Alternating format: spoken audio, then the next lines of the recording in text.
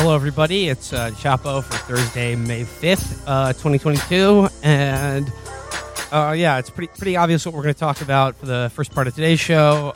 The end of Roe v. Wade in America, the draft that was leaked from the Supreme Court, making it clear that they are going to overturn Roe and Casey and, end a constitutional right to abortion in this country.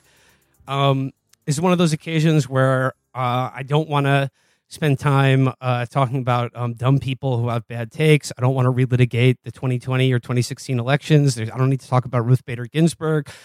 It's just one of those occasions where, everything one can say seems insufficient to the moment that we now face. And I think the truly horrible thing is that, when I say this is in no way a means to exonerate them from their absolute failure, and really the complete and final failure of the Democratic Party.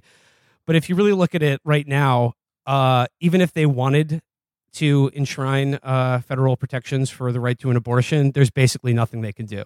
There's things they can try to do, and that I would hope a reasonable party would at least attempt to do to show something. But they're not going to do that, and it's just right now we're dealing with a situation where anything that the right wing can do in terms of our law, they will do. That's the fact of it, and it's something that it's a reality that, despite the fact that we all knew exactly what was coming as soon as Trump secured his Supreme Court nominees, living to see Roe v. Wade overturned in America is something I didn't think would happen. I knew it was going to happen, but that offers little comfort to how nauseating it is to live through it. Yeah, no, it is. The writing was on the wall, and it was on the wall both in the last 6 years since Trump's victory, and especially in the recent couple years when it's become clear that the Republican game plan on social issues, more or less, is that they're going to keep upping the ante. They're going to keep doing the thing that all good-hearted center-right professional opinion writers said they would never do, because it's a tripwire in American politics. There's really no telling what comes after this. There's no telling what the laws in the states look like. I mean, we have a little bit of an idea if we're going by prosecutions of women having miscarriages, making contraception outright illegal, a mass violation of women, even greater than what we're already seeing. But this is, it's unspeakably awful, made worse by the fact that the immediate political solution to this is not clear. Obviously, it would be great if there was some type of political goal, some type of immediate action by a national, supposedly left of center party. And that's awful and discouraging. There isn't. But also, just by people, by any of these organizations, by groups like Planned Parenthood, there's nothing besides emails right now. And I'm not saying that I have a plan either, but it seems like everyone is currently still in the fog of this decision. Well, it's like I said, it's something we all knew was coming. And it's running up into the fucking reality that of what it really means to live in a country that is making its final transition from sort of a staged, managed ersatz democracy into a purely authoritarian society. Yeah.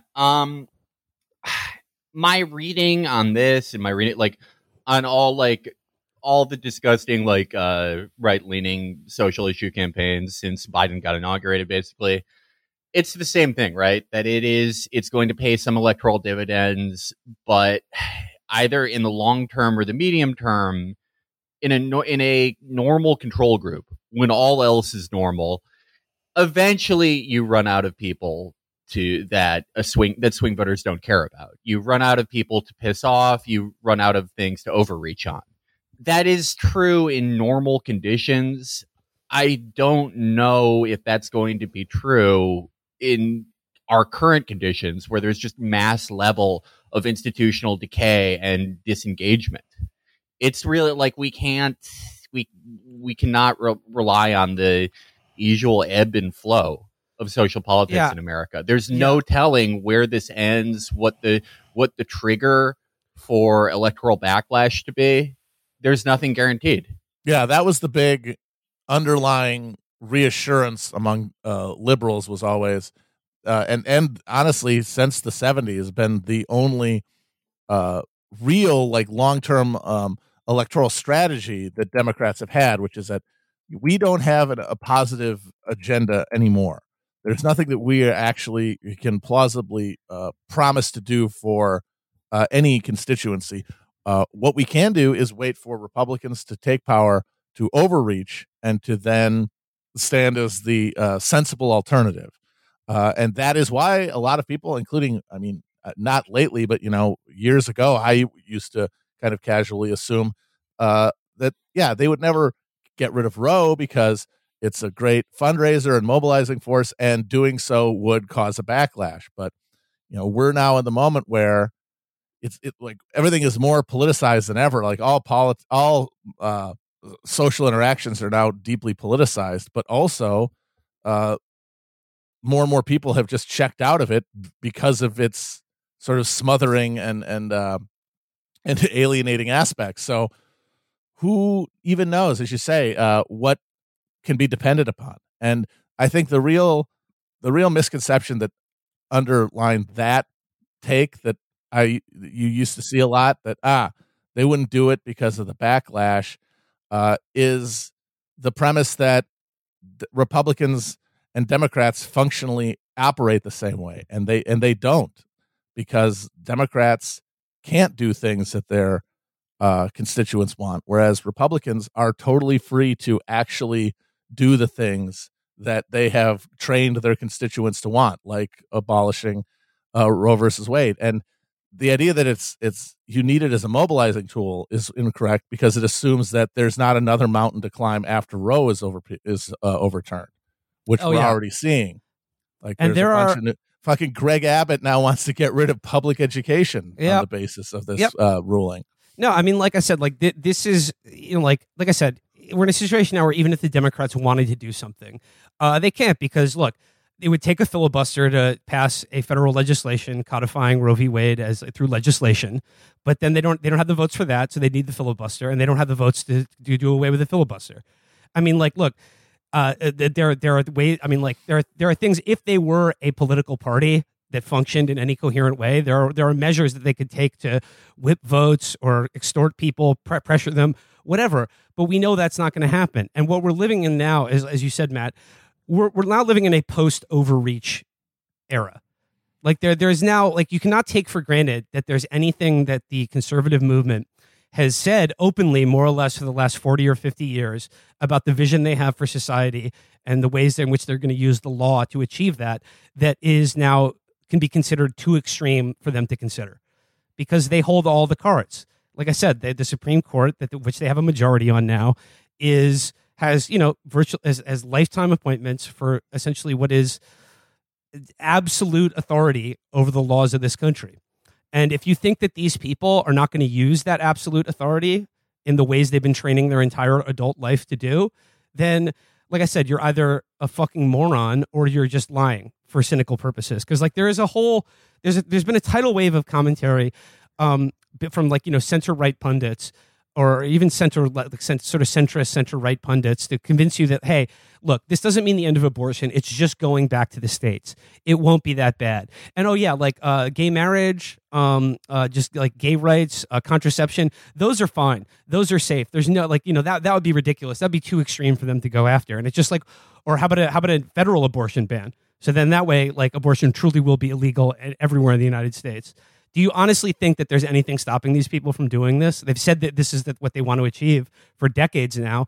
And like I said, a Democratic Party that actually represented the people who vote for them would have done something about this decades ago. But, like, this is the result of, years and years of a coordinated political movement to achieve their goals, and the complete and total willful capitulation of the opposition party to do anything about it. And now millions and millions of Americans, or all Americans, are stuck in this fucking nightmare, fucking barbarous country that we're going to have to continue to live the rest of our lives in. And the thing is about the Roe v. Wade voter backlash, I'm sure there will be backlash against this because, obviously, like, this is a deeply, deeply unpopular thing. Like, the vast, vast majority of this country does not want to see Roe v. Wade overturned. But here's the thing. When almost half the country has already been living for years now in a situation where abortion is functionally illegal, it's kind of hard to, like, say, vote for us because we don't want the bad thing to happen when half of the country are already living in that reality. Yeah, I mean, also there is the fact that abortion has been, since about 2009, since Obama went back on his promise to enshrine Roe in law legislatively, Roe and abortion itself has been slowly but surely removed a little bit every year from the Democratic National Platform to the point that it's barely ever talked about. How many people even connect the Democrats to abortion? If they're swing voters, if they're like, half the time non-voters who could swing Democratic, the people that like helped Obama win by the margins he did, how would they even make that association at that point? I mean, Biden himself has said the word abortion probably twice in his entire presidency, and one of them was last week. Or yesterday when this draft document was leaked. On his way to the Lockheed Martin plant to smooch the Javelin missiles as they were packing them up to send them to Kiev. You can't beat that, man. Yeah. I mean, this is overturning. People don't want to make movies about the current moment. How do you top Roe vs. Wade gets overturned and the Democratic president goes to a fucking missile factory, rocket factory? It's too much. And the banner behind him said, "We stand with Ukraine," at the exact moment that, like, the nightmare scenario of which is basically, as you said, Matt, the only thing the Democrats have to offer anyone who votes for them is that you have to vote for us because if you don't, Roe v. Wade will be overturned. Roe v. Wade is now overturned. And the message of the Democratic Party and Joe Biden is, we stand with Ukraine. Yeah. I mean, like, pretty much everyone's responses to this have made me imagine them starring in an ISIS beheading video. Like, everyone. Like, no one's had a good response. Everyone deserves to, like, become Nick Berg. But the response among, like, do you know that guy Bakari Sellers? Oh, yeah. Yeah. So for people who don't know, because, like, this guy's not really been in vogue in a few years, Bakari Sellers is, like, a South Carolina Democrat who also has done years of lobbying for Israel on behalf of AIPAC, but he's sort of like, one of those tweeted Democrats that rose up during 2016. He would be, like, on a list of Follow Friday with, like, Sarah Kensor and people like that. But anyway, he made probably like an hour after the leak, he made a post that was like, well, congratulations to Democrats. Republicans have lost the suburbs forever. And it's like, how many fucking times have I heard that in my life? Like, remember when they wanted Trump to be the nominee? Yeah. No, Jesus Christ. I mean, it really cemented how little anyone gives a shit. Like, in the professional institutional side. And I know that it's like, what I'm asking for is for them to at least, like, just to pretend to lie that they give a shit. But, like, just for an hour, could you pretend that you find this horrifying? Yeah, or like you said, get out there, in a press conference and state explicitly the reasons why you can't do anything about it and who's responsible for it. Just like if all politics can do for us, anyone, is feel your pain or administer it out to other people, then the Democrats are failing that test miserably. While they're, by the way, campaigning for Henry Cuellar, the pro-life fucking congressman, against an abortion rights supporting incumbent. And by the way, all those emails and fundraising blasts that went out this week about this horrible injustice, I'm just wondering how much of that money that people kicked in were immediately funneled into the coffers of Henry Cuellar's fucking campaign. Yeah, and I mean, I don't think if Henry Cuellar loses, or like Yalesko New Generation finally kills him, I don't think anything really changes, right? It's like one shitty Democrat replaced by like a better Democrat. That doesn't really change anything. But just as a barometer for doing anything, that is a fucking amazing indication. Yeah. And I mean, I guess like the sort of news peg to this story is the hilarious way in which the leak of this draft is being heralded as some sort of like insurrection against our democratic institutions, and then they're immediately saying, "Oh, like it must have been, one of the left-wing justices or one of their clerks or whatever," which it very well might be, and kudos to whoever did it. But like, I think it is just as likely to be the case that this was leaked by people sympathetic to Alito's draft, the decision that he's crafting here, and it is entirely directed at John Roberts and no one else to fucking whip him into line, because it was very clear that what Roberts wants to do is sort of like split the baby and be the author of a 6-3 decision rather than a dissent in a 5-4 decision. And like I said, if you read that the draft, the Alito draft, it's all very clear, like the roadmap that they're laying out, and it's not going to stop at just like quote unquote social issues like women's rights or gay rights or contraception.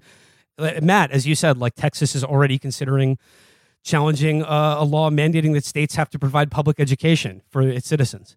I mean, like this is like I said, anything that there is nothing that is too far anymore. There is nothing that you can take for granted about what you thought was like established law or culture in this country. They're going to do it all, and like that means like what they've wanted to do for over 100 years, which is roll back basically the post-New Deal state to a Gilded Age sort of social and economic relations. I think, it's all coming at the federal level. Yeah, there's nothing that can really stop any of this, but there is going to be a pushback, and it's going to be at the state level. I mean, the blue states are essentially going to rediscover the beauty of federalism and are going to refuse to enforce federal legislation. And I don't think that's going to lead to a civil war. I think it's going to lead to a de facto situation where we've returned to sort of the pre-Civil War concept of states as like relatively autonomous in terms of the legal regime within them.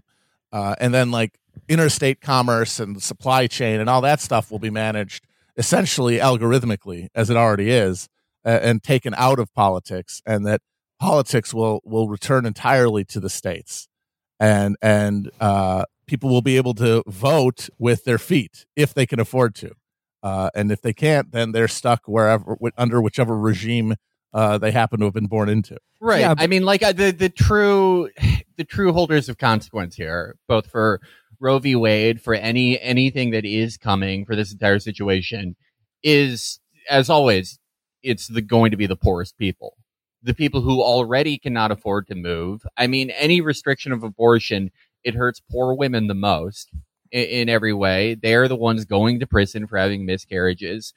They're the ones who will be forced to die during childbirth. And in the coming reality, the coming American divorce, they will be the ones who will, live and die in the free state of Texas or the kingdom of Missouri. I mean, I like, obviously, like states like New York and California will be, upholding the right to an abortion, and I would expect them not to respect the wishes of a state like Missouri or Texas. But I mean, how much, like, how long is that going to go on before they just do a federal abortion ban? Like, I mean, like I said, like, do you think the right is going to be? Do you think the conservative legal movement and the conservative political movement? You think they're going to be happy with two of America's biggest states thumbing their nose at or like refusing to prosecute people who crossed into their border to obtain Plan B, or order it from those states, or obtain an abortion in those states? Like I said, I mean, yeah. Like for now, you can order abortion pills like that are made in India. They're licensed by a company in Europe. They're sent through the U.S. Postal Service, and they have no way of enforcing like a ban on abortion pills currently if it's sent through the USPS. How long do you expect that to stay over the next like 10, 20 years? Because I don't really know. It's part of the looming crisis, but I don't really know. Like I said, whether it is in 5 or 20 years, it's hard to say.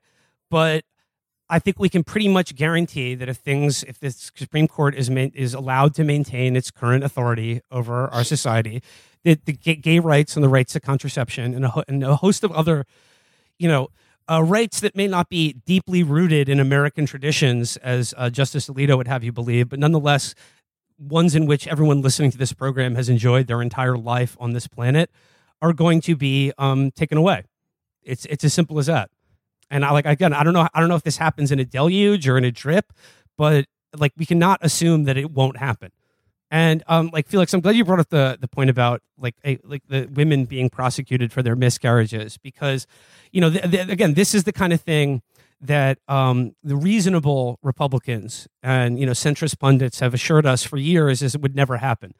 But since Roe v. Wade was passed, 1,600 women in this country have been prosecuted for conduct leading up to a miscarriage. Of those 1,600 women, 1,200 of them were prosecuted since 2006. And I'm just looking right now at several examples from just the last year or two of women who are being charged and convicted of manslaughter for having a miscarriage. There's a case in Alabama of a pregnant woman who was shot in the stomach when she was 5 months pregnant during an altercation with a coworker. The coworker fired on her. And because of Alabama's stand your ground law, the coworker wasn't charged with the death of the fetus, but the woman who was shot was. The state ultimately dropped these charges, but this was after significant political backlash. It was a sort of public outcry over it. There is in Missouri, there's the case of a woman named Brittany Pula, who is a 21-year-old Comanche woman from Oklahoma who was arrested and convicted of manslaughter for the death of her 17-week-old fetus. And the cause of death was attributed to speculation that she was a drug user.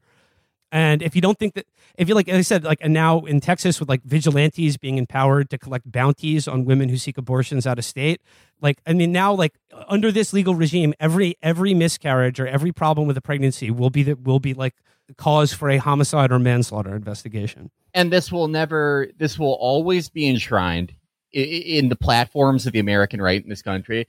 There can never be a compromise on this issue. There is no room for any fucking compromise on this issue, because it is a way to use the law to punish and rape women.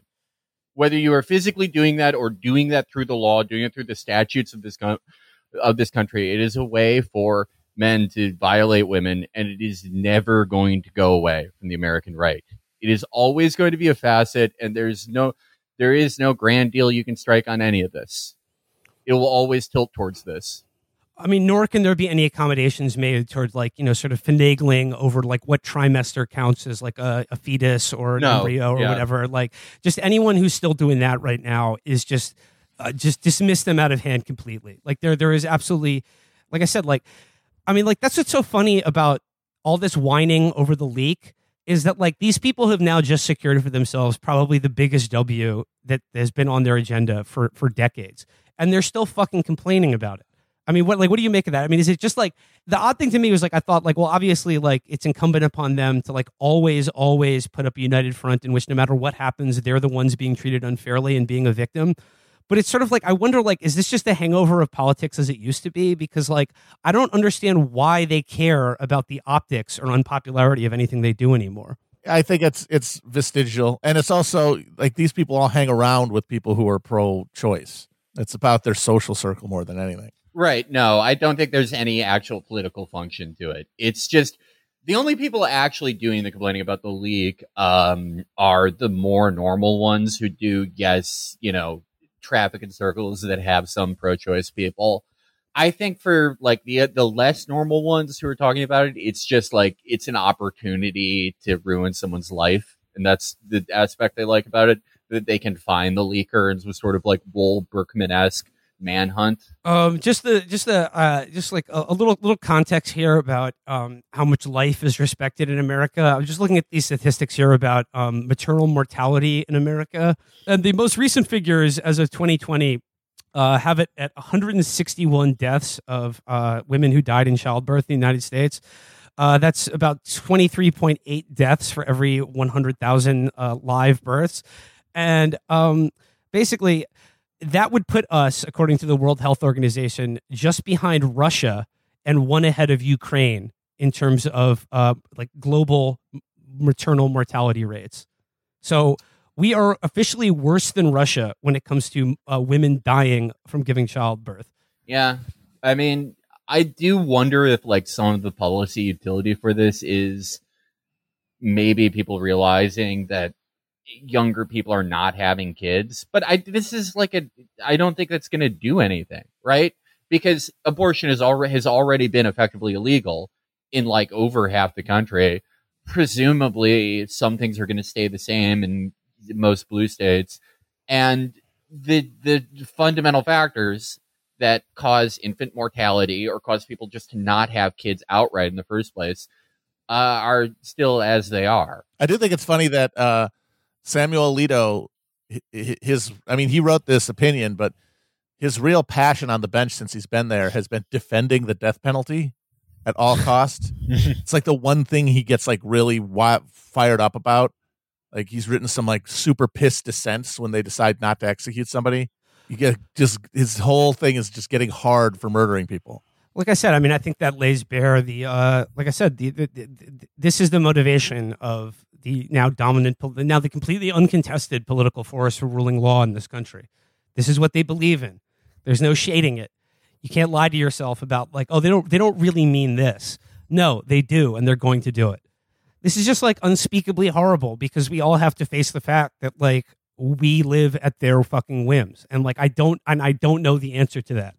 Like it's just like yes, like you can elect better politicians, you can protest, and I'm for all of those things. I don't want to say like give up hope or whatever, but like it's a moment where really all the options available to us or anything I can say or anything we can do seem totally inadequate. And like I just like I said, I think I don't know, admitting that first is a good first step. Yeah, well, I think in the coming years, it'll be a test for a lot of people. For people who are, not subject to these laws, as we are, safely in New York or California, it will be a test if you are willing to break the law.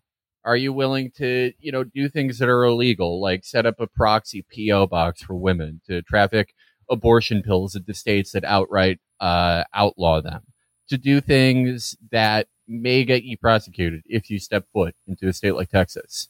And I hope that all of us, everyone listening, all of us personally, if it comes to that, can act bravely.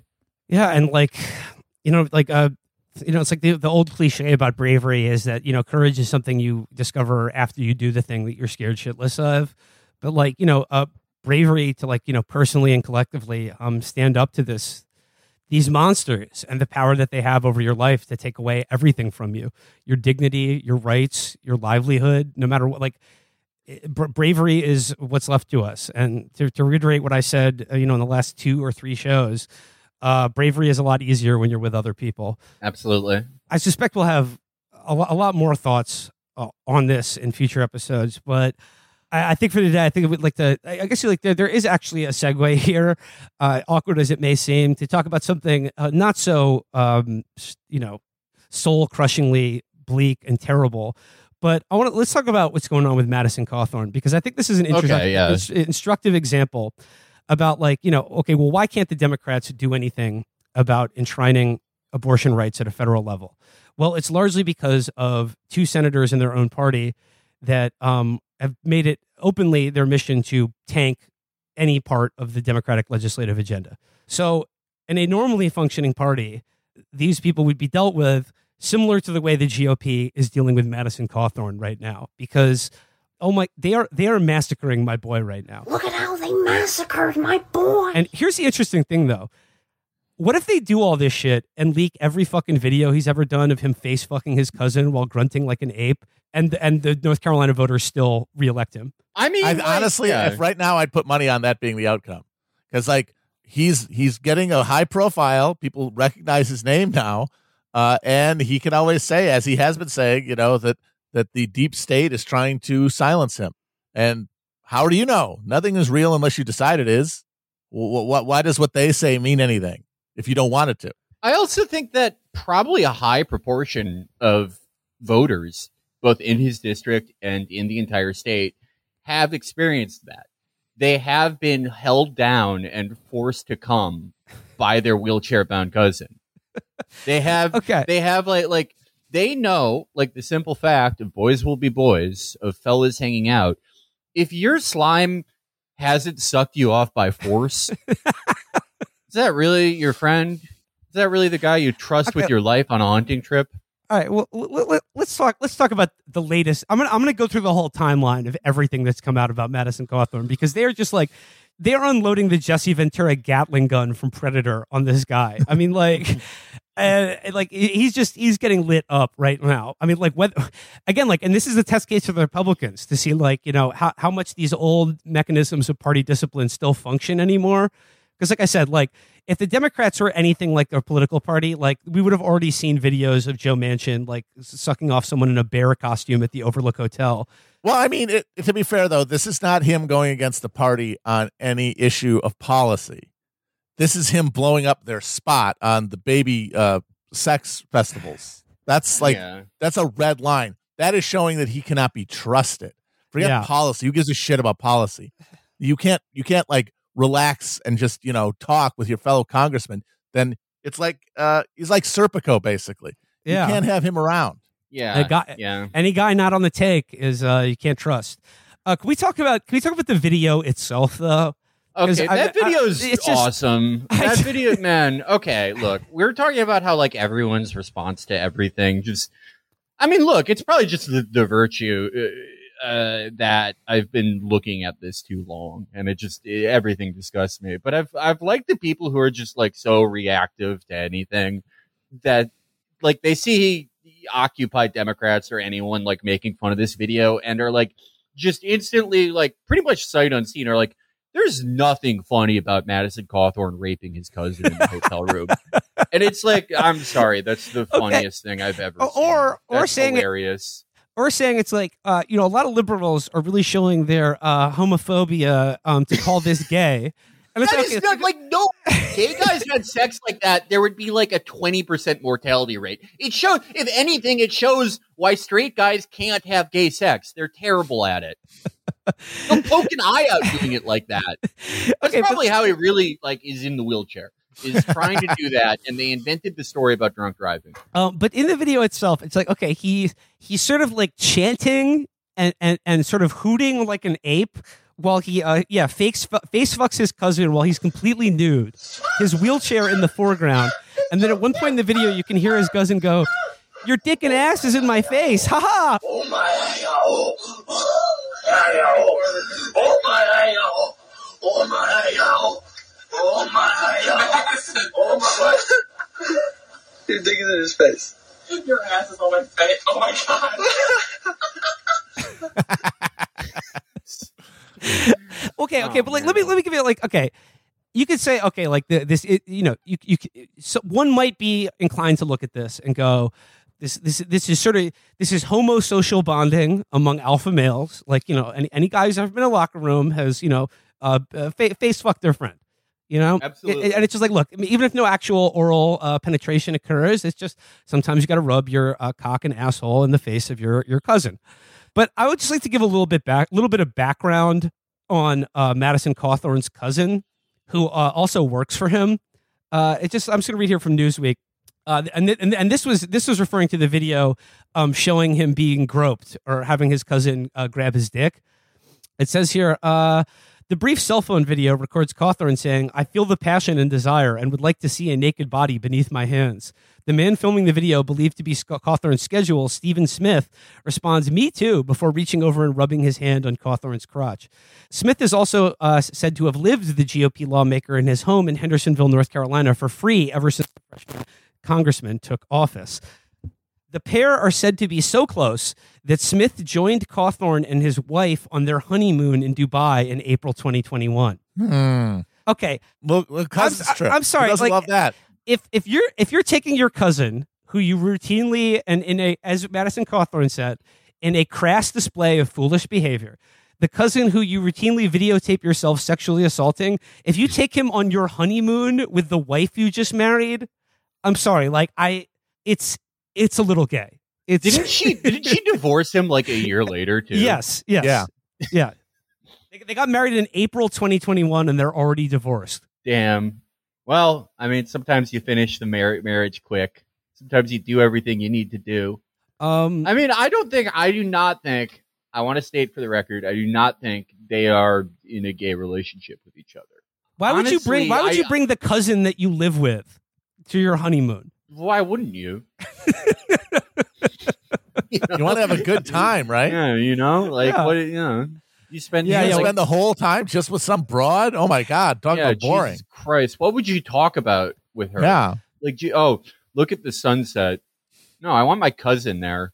I mean, I don't know. I agree with Madison Cawthorn that like all of his voters do this stuff.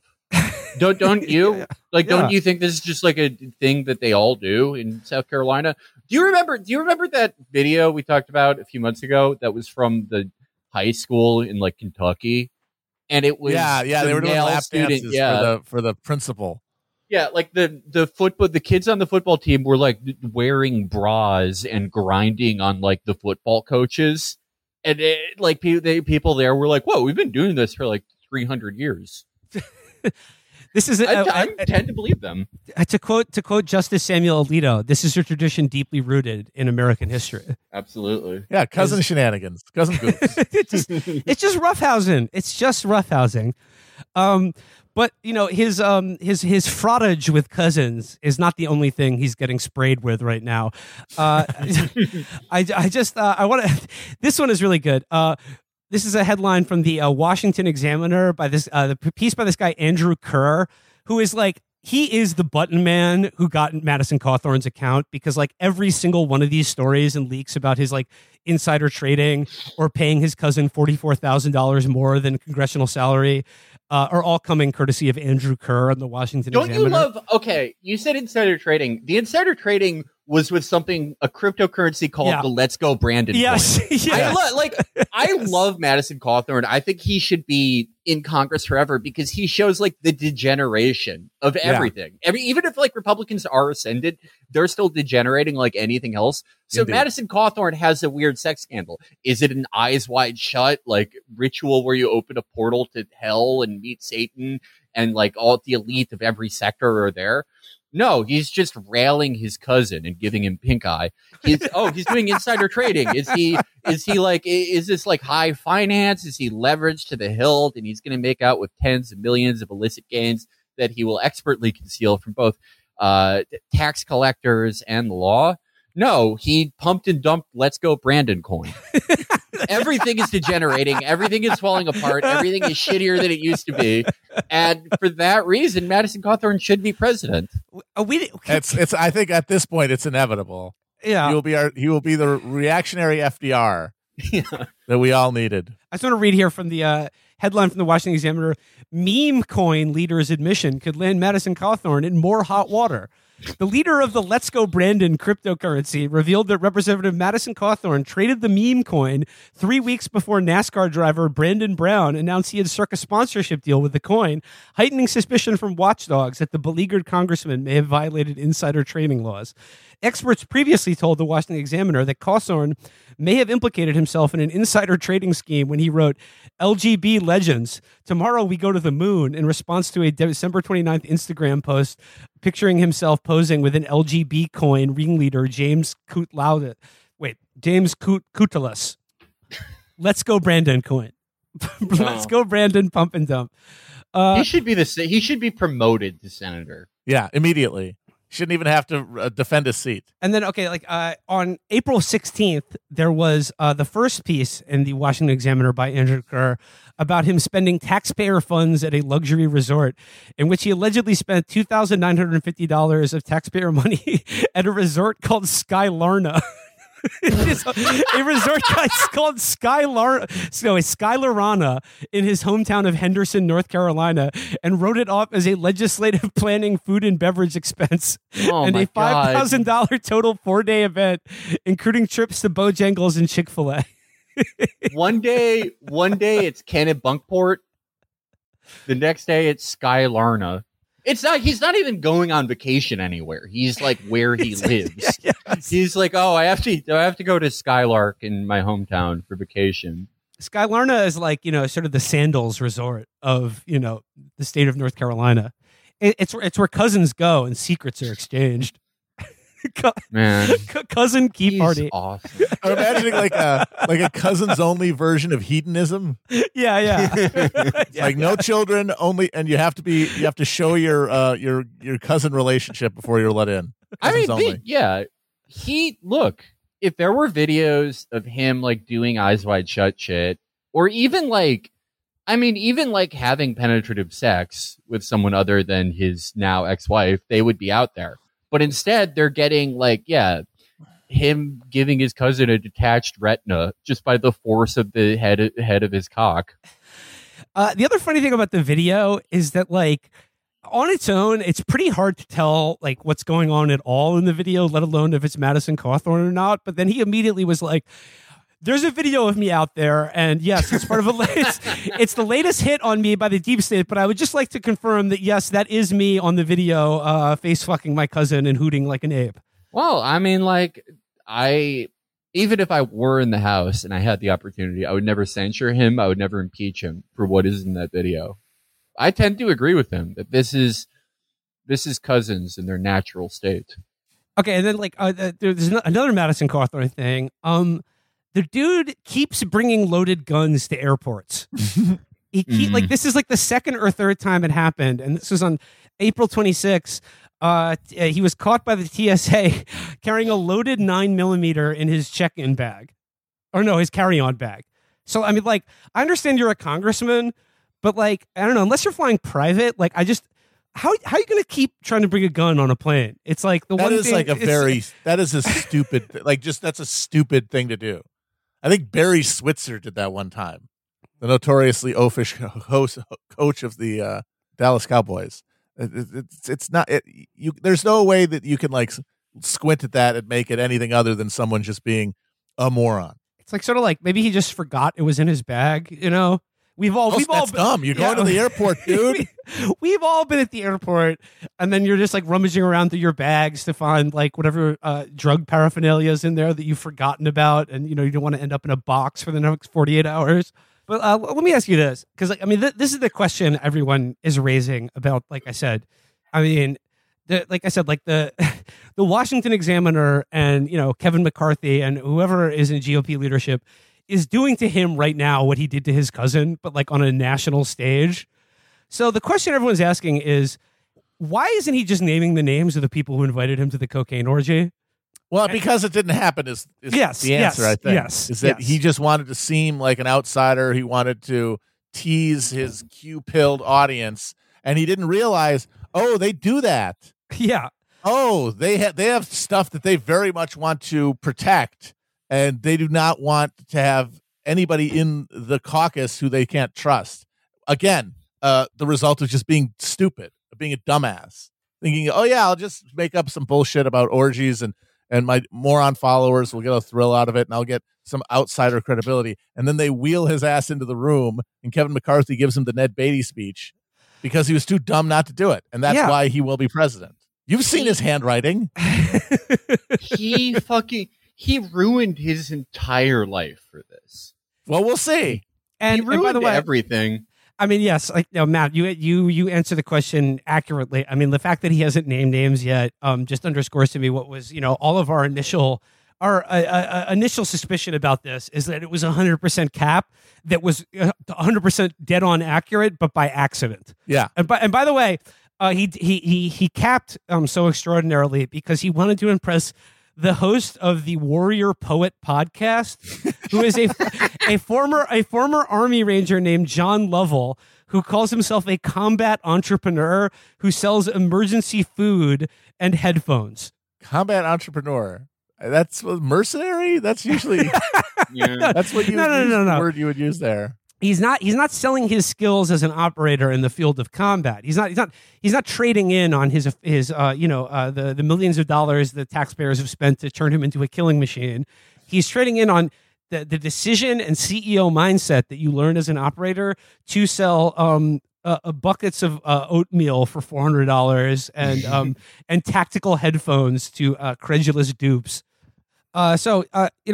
Felix, you're talking about like a lot of the reactions to the Cawthorn thing are people coughing up some extraordinary brain findings that are inside of them, and I'd just like to highlight one Twitter thread by Ben Dreyfuss, formerly of Mother Jones magazine, heir to the Richard Dreyfuss Jaws fortune.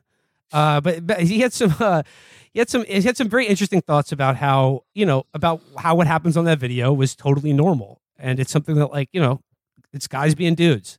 So could we contextualize Ben Dreyfuss for our audience in any way better than I've done now? He's a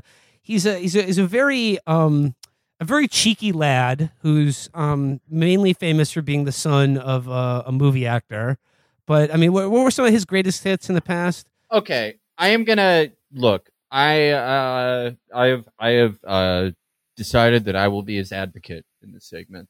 I think Ben Dreyfuss is the sin eater of Twitter. I really do. I really do. Because for like 5 or 6 years, probably longer than that, honestly, he was like the engagement editor at Mother Jones for a while, right? Yeah. And in that time, he would like sometimes draw great antagonism from usually like left Twitter, but really all quarters. He will always say something that will get one group of people screaming at him for days and days.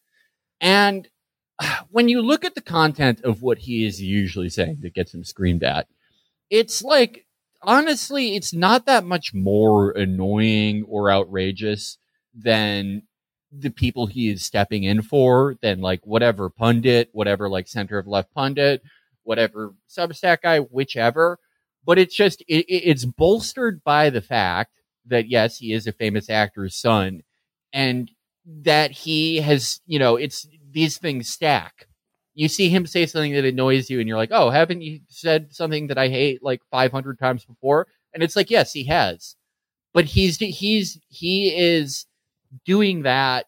He is the main target of everyone's ire repeatedly. And I do not think that anything he says is more annoying than any given pundit, or really anyone. Everyone is annoying, but he selflessly chooses to make himself the target, which he certainly does in this thread. Another thing he would like to do in the past anyway is just blurt out how much he wants to fuck his mom. That's a big thing that he comes back to. And again, it's like this is like a ritual, putting on the costume to get shot. Like you're like, please come to my feed and make fun of me. By the way, I want to really fuck my mom. So he writes here, having watched the Madison Cawthorn tape, I will say that I don't think it is actually necessarily a gay tape. This looks to me like the type of homoerotic hazing humor bros do when they put dicks on each other's faces while the other one is asleep. Okay. I feel like Felix, you were the appointed defender of Ben Dreyfuss in this tweet. I will be the appointed defender of humor bros, of which, we have been fairly and unfairly tarnished with that association in the past. I have, maybe you guys can fill me in on, or you can let our listeners know. Have I ever rubbed my dicks on any of your guys' faces while you were asleep or otherwise incapacitated, or just no. Okay, no, you're awake? But wide awake. No, I mean, well, that's we're all in our 60s. I first exhibit, I would call the court's attention to the fact that defendant Dreyfuss does not say like specific age here, but if you're using your imagination, if you are choosing to be generous as opposed to ungenerous with defendant Dreyfuss's statements, it is implied, or it could be seen, that he is talking about what humor bros do when they are young teenagers, when they're adolescents, when they're in middle school, when they're away at summer camp. Because I do think that this may be a generational thing. I don't know. For people who have been born, right around 9/11, I don't know if they do this anymore. Maybe they don't. Maybe times have changed. But when I was a kid, when I was 12 years old in the 1960s, this would happen. See, I remember when I was a kid or at summer camp, like this was the kind of thing that was like spoken about like as happening, but like in the same register as like your friend who said he got a blowjob or something. It was just sort of like it was rumored to have occurred, but I never actually saw anyone participate in doing the whole. Was it the goggles or the Roman helmet where you put your dick and balls over someone's eyes when they're asleep? It just seems like one of those things like Dirty Sanchez or Donkey Punch that like the teenage boys sort of goose each other with like lurid tales of, but like never actually really happened. It was on the horizon. Yeah, but it was not something that ever really imminentized. Well, yeah. It looks like we have two guys who always left right before the orgy started. Not exactly that. But no, I have seen this. I will not say no. Not all boys did this, but a lot. I have witnessed it with my own eyes. Not anymore. I haven't seen this lately. I've not been anywhere where this happens lately. But in my past of my childhood, yes, I have seen this take place. It does happen. I won't say that all boys do this, but I will say probably at least a third of boys put their balls on each other. Absolutely. Your Honor, I rest my case. So Ben continues, I once went to a Fabulous concert in Boise, Idaho. That's, I believe, Fabulous, the rapper, not just yes. a Fabulous concert. And me and a bunch of dudes stayed in a hotel room together and woke up to like 5 of them flapping their dicks at me and giggling at each other. I will also say that the video has indeed convinced me to retract my opinion about him not being invited to orgies. He seems spry. I've obviously had many a dick placed. Okay. Can I just say, the comment he's referencing there was awesome. Ben Drive, like on a day where, everyone's just, they're doing their formulaic tweets. Ben Dreyfuss just like bursts in like the Kool-Aid man. And he's like, oh, where the fuck would you invite a guy in a wheelchair to an orgy? Which, yes, that's a bad and mean thing to say, but like, man, we've said some pretty bad and mean. I mean, I made that exact same joke. I made that exact same joke on the podcast. Come on, dude. Everyone acting like they weren't thinking that a little bit, or at least in their own life have not, made a joke that mean or bad. Like I said, he's the sin eater. He thought that out loud for everyone else who was thinking that silently. So yeah, he says, he seems spry. I've obviously had many a dick placed on my face while I was sleeping. You can't be my age and have gone to high school without having fallen asleep at least a few times at a party and woken up with everyone sharing photos of some dude named Landon or Tyler putting his dick on your face. Half my memories from 10th grade are just people listening to Sum 41 and putting their dicks on my face. There are so many people. That's a lot.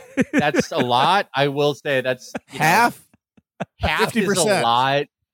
That's quite a bit. That would have to happen like pretty much every day. Yeah. That's half your memories. There are so many people named Ned or Colin texting someone right now being like, oh, remember when you dick faced me at Warped Tour? Want to know a really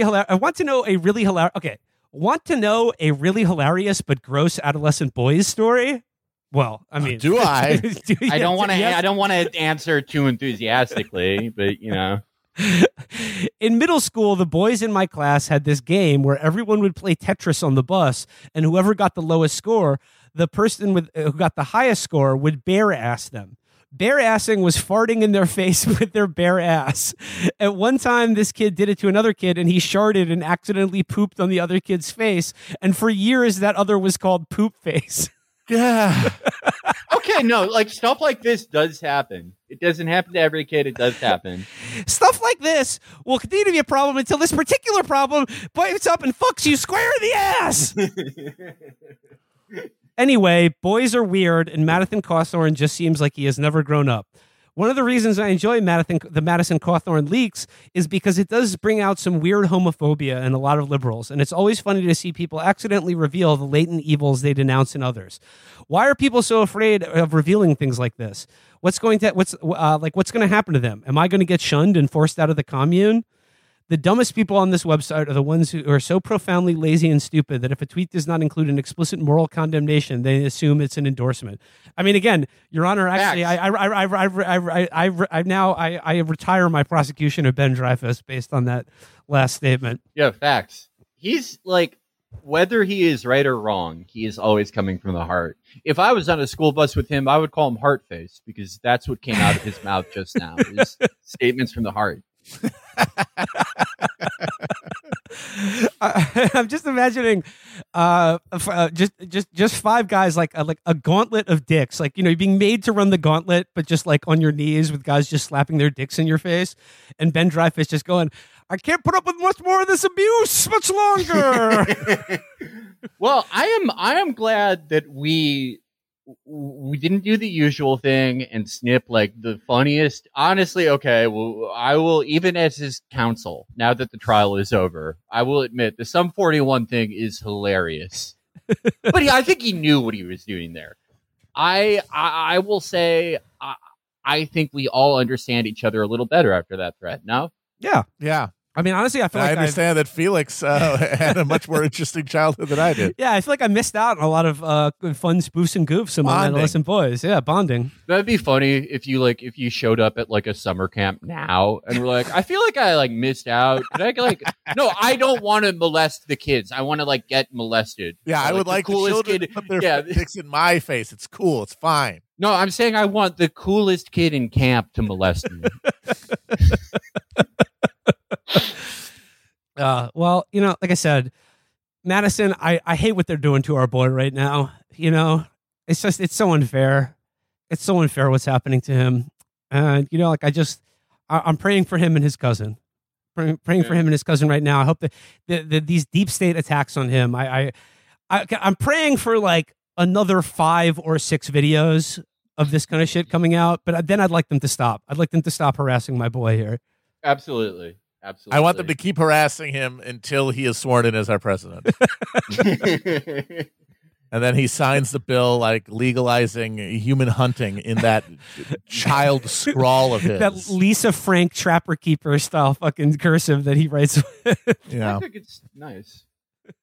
As long as you guys are having fun, do you want to quickly do this letter to the editor of the Harvard Crimson about BDS? Because it's pretty funny. Okay. I saw the one quote about it. It was the one quote from it that was pretty great. Yeah. Well, let's just keep going. It's people deserve some laughs. All right, this is a quick one. I saw it today before we started recording, and I bookmarked it because I knew it would be a good one to do for the show. But this is a letter to the editor of the Harvard Crimson by the former editor of the Harvard Crimson or president of the Harvard Crimson, a guy named Ira E. Stoll. And this is a letter that Larry Summers shared and called Brilliant and Convincing. So I just like to share this with you guys now and our audience. This is letters to the editor in response to, in support of boycott, divest, sanctions, and a free Palestine. To the editor, in general, I think the content of the Crimson should be up to undergraduates, not alumni. And in the almost 30 years since I was president, this is the first time I can remember that I am furious enough to write with a complaint. That is an indicator of how disgusted I was with the staff editorial published this morning after Holocaust Remembrance Day, singling out Israel among all other nations for boycott, divestment, and sanctions. What would Harvard boycotting Israel look like? It would be a less diverse and inclusive Harvard. The Harvard University Diversity and Inclusion website states, "We all belong here, together. We strive to create an environment that values diversity, promotes an inclusive culture, and establishes a profound sense of belonging for each member of our community." How are Israeli students or Jewish students supposed to feel valued and included when the Crimson is calling for a boycott of the Jewish state, literally advocating exclusion in the form of unlawful discrimination on the basis of religion and national origin? I can't believe anyone who graduated college 30 years ago gives a shit what goes on at the place they attended school at. If they do, Harvard is special. They have fail aids. If you care about what's going on in your alma mater, you have sucked. You have failed at life. You should be caring about literally anything else. Yeah, it is very depressing to think about anyone doing that, of checking in. It would be a less educationally sound Harvard. How would students be supposed to study the history of Israel or the Middle East without interacting with any Israelis or without visiting Israel? First of all, I think any course at Harvard that does teach the history of the founding of the state of Israel has probably been banned already by this guy. It would be a less healthy Harvard. No Pfizer coronavirus vaccine. Israeli public health data was used to validate its use here in America. No life-saving Teva generic pharmaceutical medicines dispensed at Harvard's teaching hospitals. It would be a less environmentally friendly Harvard. No chance of eating vegetables grown with water-saving Israeli drip irrigation agricultural technology. No gas-saving self-driving cars equipped with Israeli LIDAR technology. Here's the money graph, though. It would be a less secure Harvard. No chance of using Israeli-proven missile defense technology like the Arrow or Iron Dome to protect Cambridge from missile attacks. That's pretty scary to think about. I can admit. That even scares me. The Harvard-Yale game is getting more intense every year. I didn't even know missile attacks of Cambridge was an option. But now that I do know that this is on the table and that they're completely defenseless without an Iron Dome missile protection system, now is the time to act if you're Princeton or Yale. The Crimson's position is so extreme, it is almost laughably obsolete. Just months after diplomats from Israel's Arab neighbors, such as the United Arab Emirates, Morocco, Egypt, and Bahrain, showed up in Israel to deepen trade security and protect people-to-people ties, the Crimson wants to revert to the bad old days of Arab rejectionism. If the Crimson has any sense, it will apologize for the editorial and admit that it contradicts every important Harvard journalistic and human value. In the old days, when the Crimson had paying subscribers and paying advertisers, some of them might cancel in response to such anti-Semitic outrage.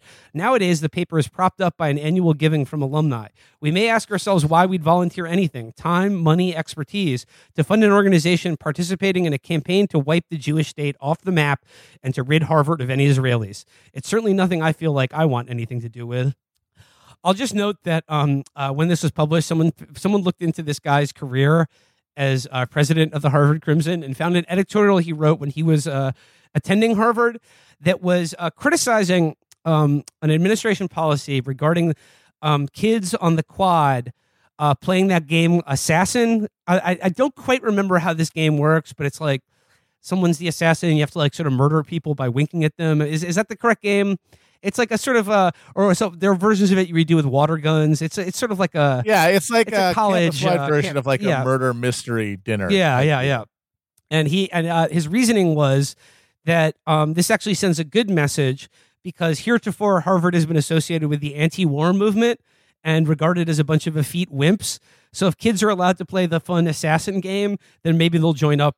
They'll join up for military service in Vietnam or in the past or something like that. They should do playing it with live ammo. They are Harvard students, and they deserve nothing less. Yeah, that was. I have to say that shifted a lot of things in my heart.